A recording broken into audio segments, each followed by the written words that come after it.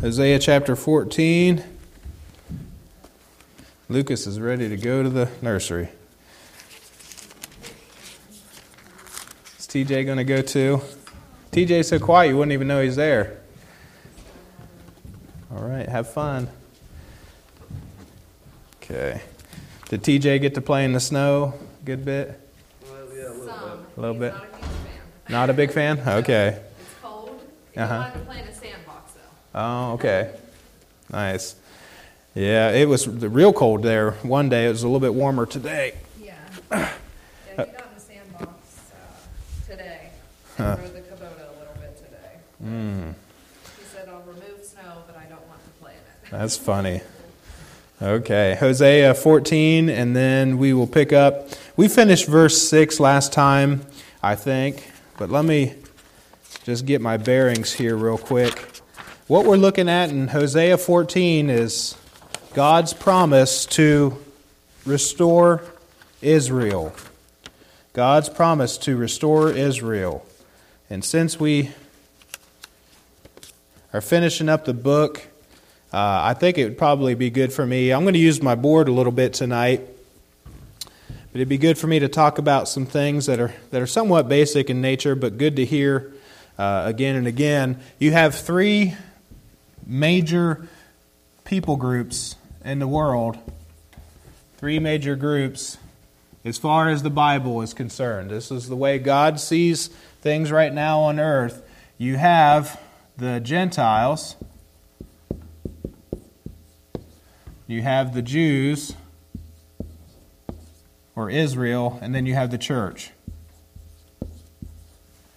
So if you're saved, you're a part of the church, which is His body.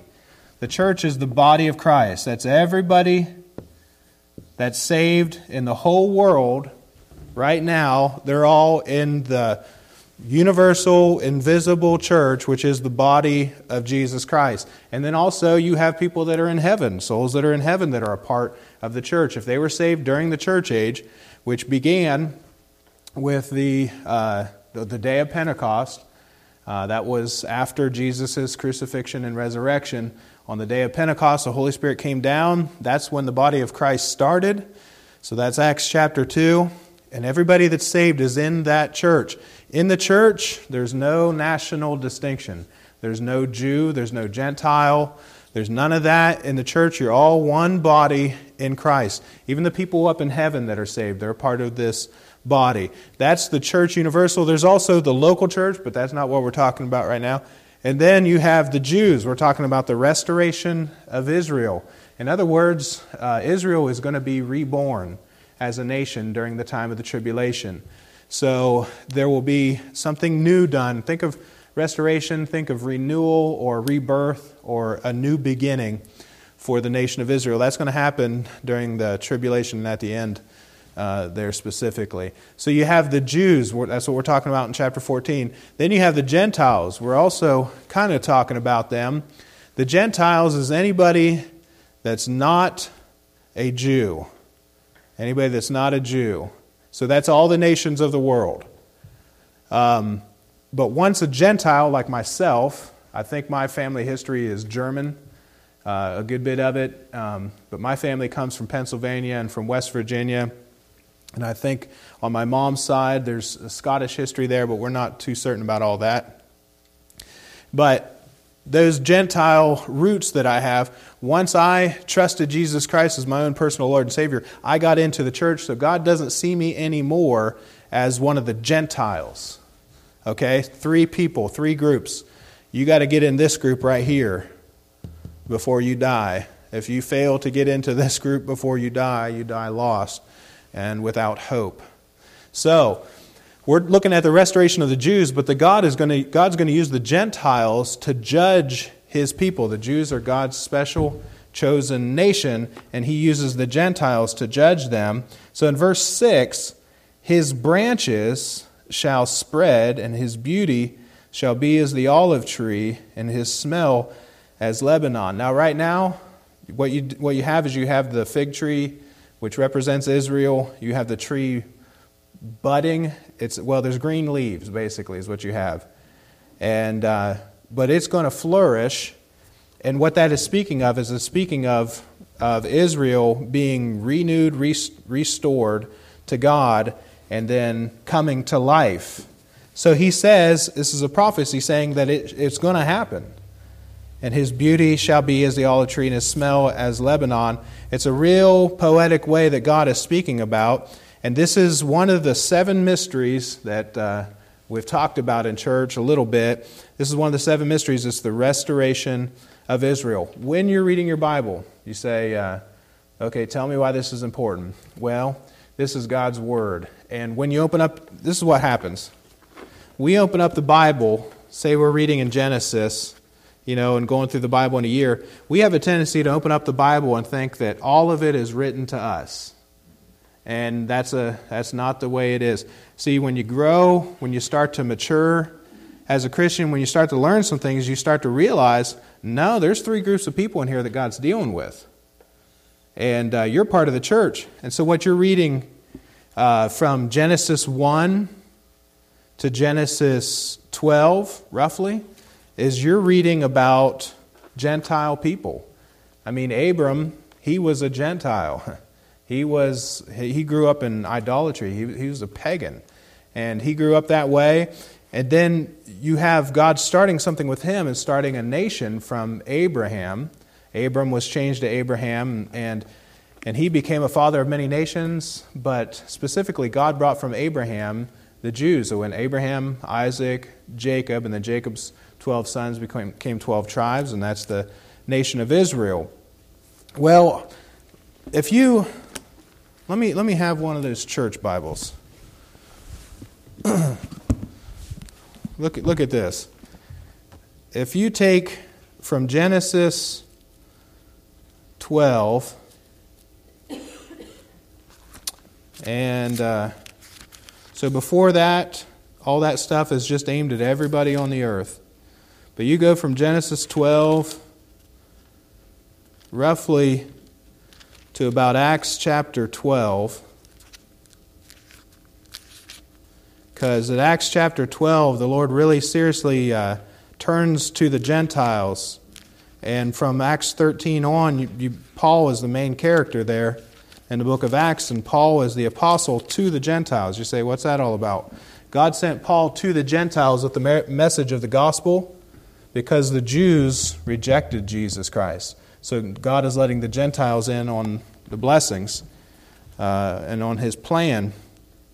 So what you have is when you're reading your Bible every day, up from Genesis 12 to Acts 12, and this is just roughly, but still, look at that. That's all aimed at the Jews. And the only time the Gentile nations are mentioned are when they touch the Jews, when they come into contact with them, or God uses them to judge His nation, Israel. So all of that is directed, first of all, doctrinally, to the Jews. That includes the Gospels, Matthew, Mark, Luke, and John. Everything up to the cross. God is dealing with the nation of Israel. Now you say, well, then why do we read the whole Bible? It's look at it like this. If you're reading it like all of this is directed at you, like some of the stuff you might read in Exodus, you're not supposed to abstain from pork, you know. You're not supposed to follow the dietary guidelines. You have no business doing the Daniel dieting plan of pulse and water, things like that. We're told that we can eat everything under the gospel of the grace of God. We can eat everything. We can eat pork and all that stuff. But when we read this, we think it's all pointed at us, and it's not. Not first of all. But you can read the whole Bible, and every day of your Bible reading, say, Lord, give me something today. I need something. And you can get something devotionally. Doctrinally, it's not aimed at you. Devotionally, you can get something from it all. And here's the difference. When Paul shows up, Paul's the apostle to the Gentiles, and he's given some things that God wants him to give to the church, and all that stuff, all that's for us. But look, it's not that much. It's just a little bit. Basically, it goes right through to Revelation 3. Here's the deal. There's some things in the Bible that don't line up with what Paul said, like abstain from pork. You're not allowed to eat pork. If you're a Jew observing, the dietary restrictions under the law, you're not allowed to work on Saturday. So when Saturday comes, you're not even allowed to pick up sticks in your yard, put them into a pile and burn them. You're not allowed to work on the Sabbath. God killed a guy for picking up sticks on the Sabbath. But listen, that's not directed at you. And it's not even for today. There is no temple. The Jews can't keep their own law. So when you're reading the Bible, you can get something devotionally from the whole thing, and the way that you keep it straightened out and to find out if something applies to you or not this is the rule of thumb. What did Paul teach? So if whatever you read lines up with the doctrine of the Apostle Paul and what he taught, it's okay. Wherever you are, in the Proverbs, Psalms, Genesis, wherever you are, if it lines up with what the Apostle Paul said, then you can apply it to you. But if it doesn't line up with what the Apostle Paul said, you can't apply it to you in a way that's like binding on your life, such as abstaining from pork or not working on the Sabbath day. We're allowed to work 7 days a week, but you still have that principle in the Scriptures that it's good for you to rest 1 day a week. So it's good to take a break 1 day a week, but you can't put that on me doctrinally. You can't put things on me like observing holy days. In the New Testament, under the gospel, the dispensation of grace, under the gospel of the grace of God, I don't have to observe any day. Every day to me is holy. No day is more holy than the other. Easter is not more holy than any other Sunday within the year. That's the difference. There's no thing on this planet that is holy except my body and yours if you're saved, and this book. This building is not holy. This building's not holy. That cross is not holy. That's an image. God said don't make images and use them for worship. That cross is not holy. That table is not holy. None of that stuff's holy. That's Pauline teaching. Jerusalem is not holy. It's not the holy city. You'd get that kind of stuff watching Christian television, but they don't pay much attention to the Bible anyways. Jerusalem is not holy. Not in this present dispensation. It's an unholy place. So that's the difference. When you read your Bible, keep that in mind. Throughout the Old Testament, you're in Jewish territory. So in Hosea, where we are, we're in Jewish territory. But does it have any application to us? Well, yeah. Why did God bring in the Assyrians to judge northern Israel? Does anybody know? We've been studying it for weeks and weeks and weeks now. We ought to know, I guess. Why did God bring in the Assyrians from the north, brought them down to judge northern Israel, the northern kingdom? Yeah, they turned their backs on God, and they started worshiping idols. So because of their idolatry, what did they do when they started worshiping idols? Well, they became like the gods they worshipped. So they were living immoral lives, and there was all kinds of sin abounding. So what did God do? He judged them. He brought in a Gentile nation, brought them down to judge them and to conquer them. Now, does God do that same kind of thing in the Old Testament to Gentile nations? What do you guys think? Does God do that to Gentile nations or just to the Jews? So this is like, that's the Sea of Galilee, and that's the Dead Sea. This is Israel. Okay, up here is Assyria. And 721 BC, approximately 722, 721, God brought Assyria down, and they came down here and whooped up on the northern kingdom of Israel. That's the north.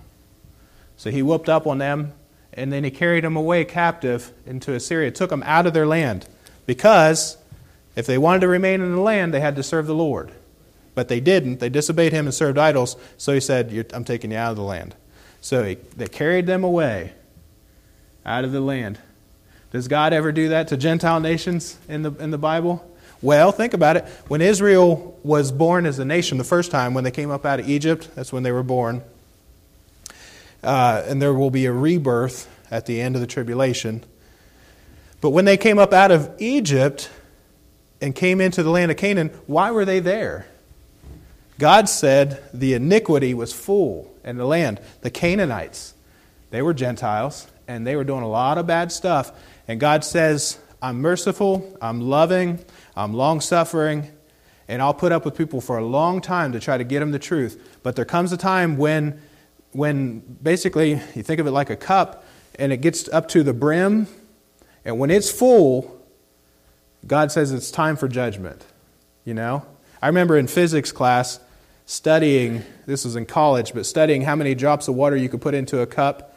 And actually the water will come up above the rim of that cup, and it'll kind of be a round surface at the top.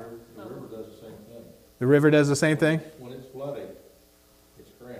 It's crowned. There you go. It's crowned. Yep. The trash all goes when it's starting to recede, the trash comes away from the shore. Yeah. And there's a word for that, and I don't remember what it is, but it's a molecular thing that happens. I think that's what God is like. I think maybe He does stuff like that to show us, because He talks about the cup being full, the cup of His indignation and wrath. But it gets so high that God says, I'm going to have to judge you now. And so when Israel came in, and they came in to conquer the land, Joshua and all that stuff, marching around Jericho and stuff, they were there because God wanted to judge the people that were there because they were doing stuff like sacrificing their babies to the god Molech, which was awful. But it's kind of the same kind of thing that's going on today. People will kill children because they're not convenient. But He did that to judge them. There's another Gentile nation that was judged, Nineveh. God said the Ninevites are wicked, and Jonah didn't want to go and preach to them because Jonah knew that God was merciful and long-suffering and that God would have mercy on them. And Jonah, he didn't like them, and he wanted them to get it. He said, they're going to get it, and I want them to be judged. So what about America? America is guilty of the three great sins that God judges nations for in the Bible, and we've got it coming. So do you say, does it have any application? Yeah, all kinds of application. And what you need prophets like Hosea that would stand up and preach a negative message. You think about the prophets. He's one of the 12 minor prophets. They preached a negative message. They stood alone. Basically, nobody would stand with them. Eventually, they were killed for what they preached, most of them. And they preached that the people need to repent. They preached negative against everything. No matter what it was, at the time, they preached against it. And that's what a good preacher will do. A good preacher will preach against the stuff of the world. No matter what it is in the world, if it's of the world, it's not of the Father, and God hates it. It's not good. If it's of the world, it's no good. If it's of the flesh, all right, it's keeping you from walking in the Spirit. So preachers will preach against that. And if it's of the devil, that's a no-brainer, right? Shouldn't get into Satanism and reading any kind of stuff like that.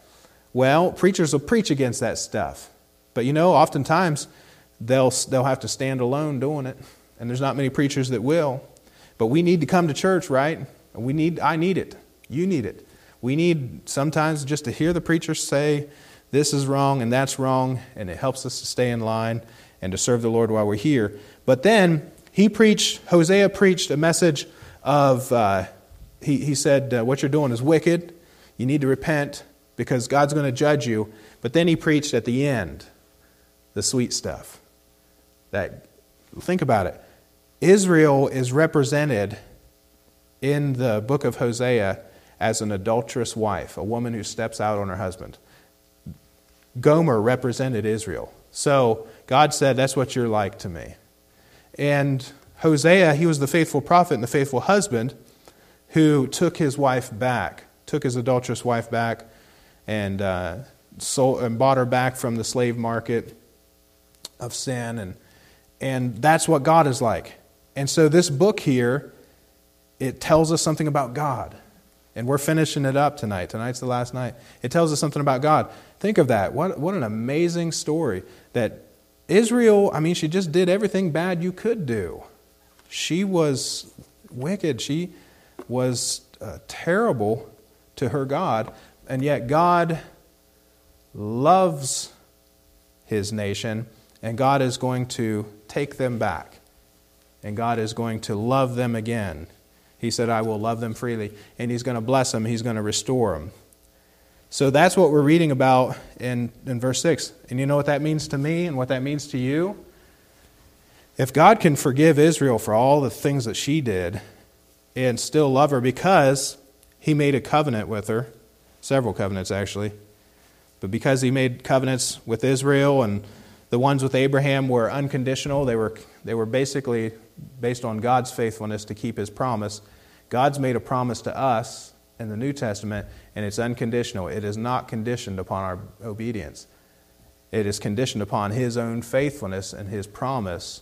So really for us, it's unconditional, and God has made a promise. If he saved you, he will keep you. He does not throw his children away. He doesn't abort his children. And so what we're going to read about in the end, there's not a whole lot for us to get there, but I want to show you when Israel gets restored. And what we're looking at right here is the cross. Then you have 2,000 years of the church age. And we studied about those 2,000 years back in Hosea chapter 6. It said, after 2 days will he revive us, and the third day he will raise us up, and we shall live in his sight. Hosea 6:2. What that's talking about is after 2 millennial days of the church age. This is the church age. We're in it right now, and we're right at the end. Will come the rapture. Then you will have the 7 years of tribulation, the great tribulation, the time of Jacob's trouble.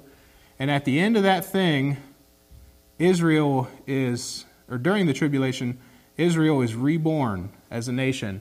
And when Jesus comes back at the second advent, he comes back to fight for his people, the second advent or the second coming or the second arrival when he touches down on the earth. When he comes back to fight for Israel, and he fights against the Gentile nations of the world that come against him. Russia will come down to fight. It looks like sometime during the tribulation, Russia comes down from the north, and then Syria and some armies are going to come from the north there, and you'll have the United Nations coming against Israel to wipe her off of the map, they think. And when that happens, God gathers all the Gentiles of the world together to do something. You see, the devil thinks, I'm gathering all the nations of the world together to just push Israel into the sea and get rid of them forever. That's what the devil thinks is going to happen. But what God's plan is when all the Gentile nations comes against Israel, and they're all lined up and all their armies are there to fight against her, God is going to come back and at one time destroy all of them. And it'll be one of the most bloody battles that have ever been fought in this world. And Jesus will be the one fighting against the nations, and he'll fight with the word of his power. When he comes back, he will deliver the Israel out of the tribulation, and then he'll set up a judgment, and then you'll have 1,000 years of a millennium when during that time Israel will spread over the whole earth. That's the picture of the vine, the fruitfulness and stuff like that. She'll spread over the whole earth, and the knowledge of God will be over the whole earth. Does not happen in the church age. So verse 7, they that dwell under his shadow shall return. They shall revive as the corn. So that revival, dwelling under his shadow, that's pictures of God being like a mother hen with wings and her chicks underneath her, or like a duck with wings and her little ducklings underneath her. And so he's saying, if you're coming to me for safety, for protection, you'll dwell under my shadow, and they'll return. That means that the Lord's going to have them return from all around the world. Jews from all around the world, when he comes back, will be gathered up at the end of the tribulation, and they'll be gathered by the angels. And this is some of the stuff that Jesus taught. And then they'll grow, they'll be fruitful. Then verse 8, Ephraim shall say. There's Ephraim. God has been using that name there throughout the whole book to say, all of you all 10 tribes, nothing but a bunch of idolaters, you're wicked, judgment's coming, and you're guilty of this and guilty of that, and just blam, blam, blam. And the preacher just laying it on thick of how wicked and terrible they are. And he called them all Ephraim because Ephraim was the first tribe to go into idolatry. And then he says this, he says, Ephraim shall say. So what he's saying is that this idolatrous people, they will say, what have I to do any more with idols? God is going to cure them of their idolatry, their idol worship. What have I to do anymore? What they're going to say is they're going to repent, and it's going to show by their manner of life. I have heard him and observed him. I am like a green fir tree. They're going to say, my life has been changed now. I'm done with idols. And then he says, from me is thy fruit found. God is going to prove it to them that he's the one who blesses. He's the one that gives fruitfulness, and not their idols. And they'll be cured, no more idolatry. Now, what is it that cured Israel of their idolatry? Just about every student got this wrong on the test. I couldn't believe it. I don't know how many times I said it. What is it that cured Israel of their idolatry? It was the captivity. It was God bringing in a Gentile nation to punish them. They were carried off in captivity to another land and taken away from their culture and everything, never to come back, but it cured them of their idolatry. No more kids growing up with that stuff, growing up and going to hell. None of that. So they were cured because of God's judgment. So when it comes, it does do something. Verse 9, who is wise, and he shall understand these things, prudent, and he shall know them? For the ways of the Lord are right, and the just shall walk in them, but the transgressors shall fall therein. Now, you think about your world right now. Who is wise? That's a good question to ask. As you look around, you go to school, you learn different things, and you learn things from a humanist point of view or an evolutionary concept and a worldview. You learn things, and it's just all about materialism. God's not in the picture at all. And if you go to a community college like I did, and you go there and you take your Bible with you and you take the Lord with you in your heart, they will laugh at you and treat you like you're the fool because you believe in a personal Savior, you believe a God that's active in the affairs of men, and you believe in creation, you reject evolution. And if you let that be known, people will think, they'll look at you like, where did you come from? Because this is not a Christian nation. It is not. They'll look at you like, what backwoods cabin did you step out of to come to this community college? And you know what? You need to just take it. Just take a stand for the Lord, live for Him, and just take it. That's the thing, is that negative peer pressure, that gets a lot of people and makes a lot of people stay quiet. But if you start to speak up, guess what?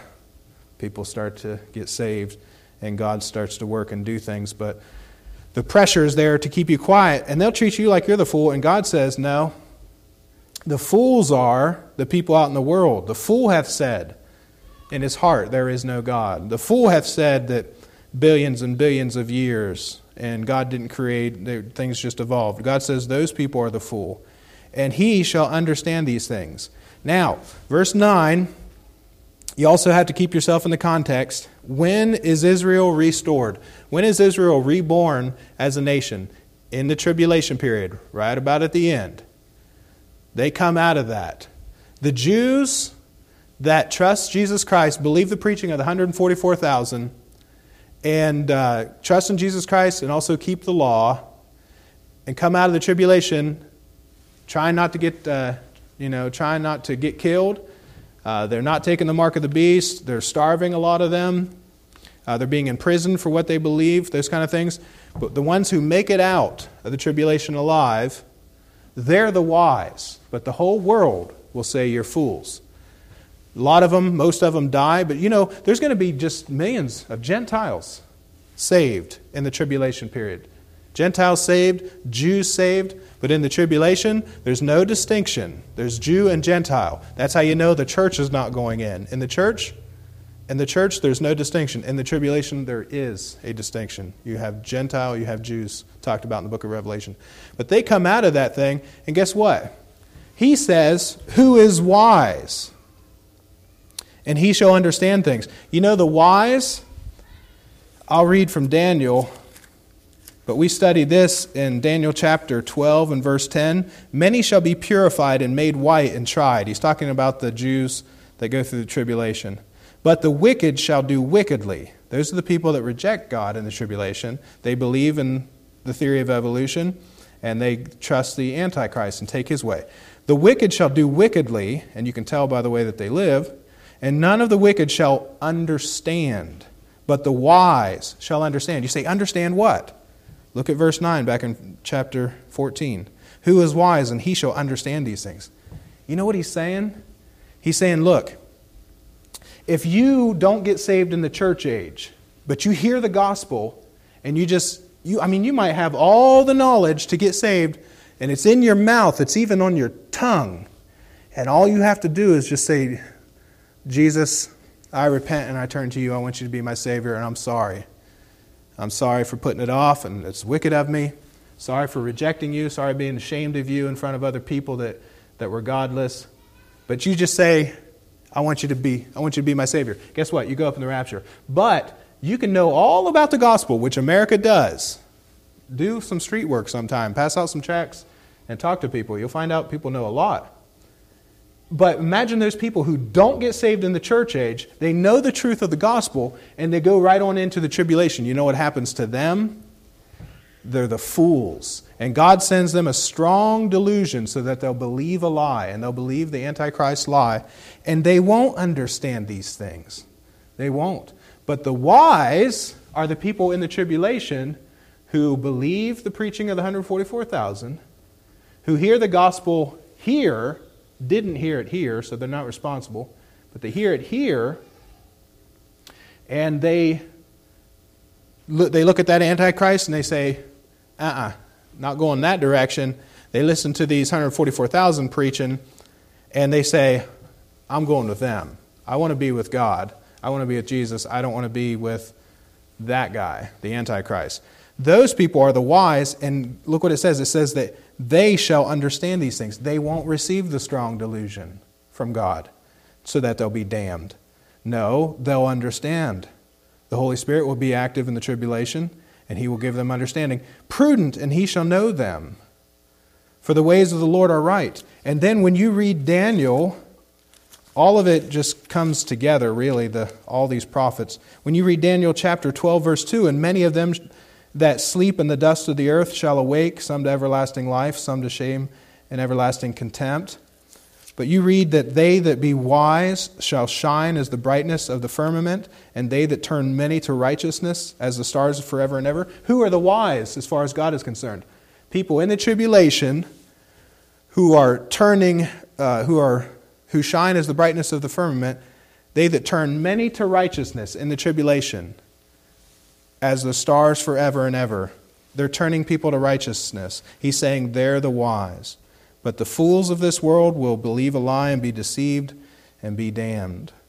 For the ways of the Lord are right. Now, listen, you and I don't understand that. We're talking about real people in the tribulation, people that live in the neighborhood right over there, okay? In the tribulation, they're under the Antichrist system. They take the mark so that they can go to Walmart. We're talking about people, real people, that live right here. In here in the tribulation, those people over there who know the gospel and are not getting saved. People who grew up in church, grew up in youth groups, and just raised their hand and just faked the preacher out and faked the youth director out and faked their friends out, faked their parents out, but never really got saved. Right here in the tribulation, being deceived, God sending a strong delusion, being deceived so that they cannot get saved, so that they're damned because they believed a lie. They would not receive the love of the truth. You and I can't understand that. Going to a place with literal fire in a soulish body that feels pain and burning for eternity. I can't understand that, and neither can you. And I don't like to say it. I don't even like to talk about it. I don't like to think about some of my wicked family members who won't trust Christ. I don't like to think about when I give a tract to somebody and they say, that's not for me, not interested. I know what's going to happen to those people if they don't trust Jesus Christ. So he says the ways of the Lord are right. You see, you're dealing with a holy God, and one day when we have our glorified bodies and our glorified minds, we'll understand these things. And the just shall walk in them, people who are justified and right with God, they will walk in those ways of the Lord, but the transgressors shall fall therein. There's going to be some people, many people, who have enough of the truth to get saved, and they don't want it. They'll even go with the people of God for a little while, but they'll decide, instead of going on the narrow path and the straight way that leads to everlasting life, I'm going to go on the broad way everybody else is going on, everybody else is doing it, and I'm going to transgress and sin against God and go that way. And he says they'll fall therein. They'll fall under the judgment, condemnation of God because of their sin. And that's the end of the book of Hosea. But again, you had Hosea preaching to them because of their wickedness and their idolatry, saying judgment's going to come, then you're going to be carried away captive. But in the end of the whole story, God wins. And good overcomes evil, and you will be restored. You will be reborn as a nation, and God is going to populate the entire world with His chosen people, the Jews, the nation of Israel. And Jesus is going to sit on Mount Zion, on the holy hill in Israel, and rule the world from His throne, and the devil loses. So get on Jesus' side. Get on His side of things, and don't go with the devil. All right, let's go ahead and have a word of prayer. Our Heavenly Father, Lord, I thank You for this book. I thank You for Your everlasting love. I thank You for Your love that just will not stop, and that Your love that just pursues us. And Lord, sometimes we do things and we feel so guilty and we feel so condemned, and we think that You don't want to see us, You don't want to talk to us, You don't want anything to do with us, and nothing can be further from the truth. That You're actually drawing us to You when we've sinned and when we've done wrong and when we've gone astray. You're drawing us to You, and You want us to repent. You want us to confess our sins. You want us to come back to walking with You every day, and You'll love us and You'll bless us, and You never get tired of us, Lord. And I don't understand that any more than I understand hell. Lord, the longer that I'm saved, the more I realize I'm not worthy of it, and I don't know why You have anything to do with me. But I know it's because You're good, because You're love, and because You want me. And so I thank You for that. Thank You for this story. And one day I look forward to, I get to see it. I get to witness it. One day I'll see You take Israel back and be restored, and You're going to bless Your people, even though many of them don't want anything to do with You right now. I thank You for that. And Lord, I pray that You'd protect each one of us, protect all the people in our church family from believing the lie that the devil would tell them that God doesn't want anything to do with them. I pray that, Lord, that You'd just draw us all close to You. Keep us safe from this world and safe from sin. In Jesus'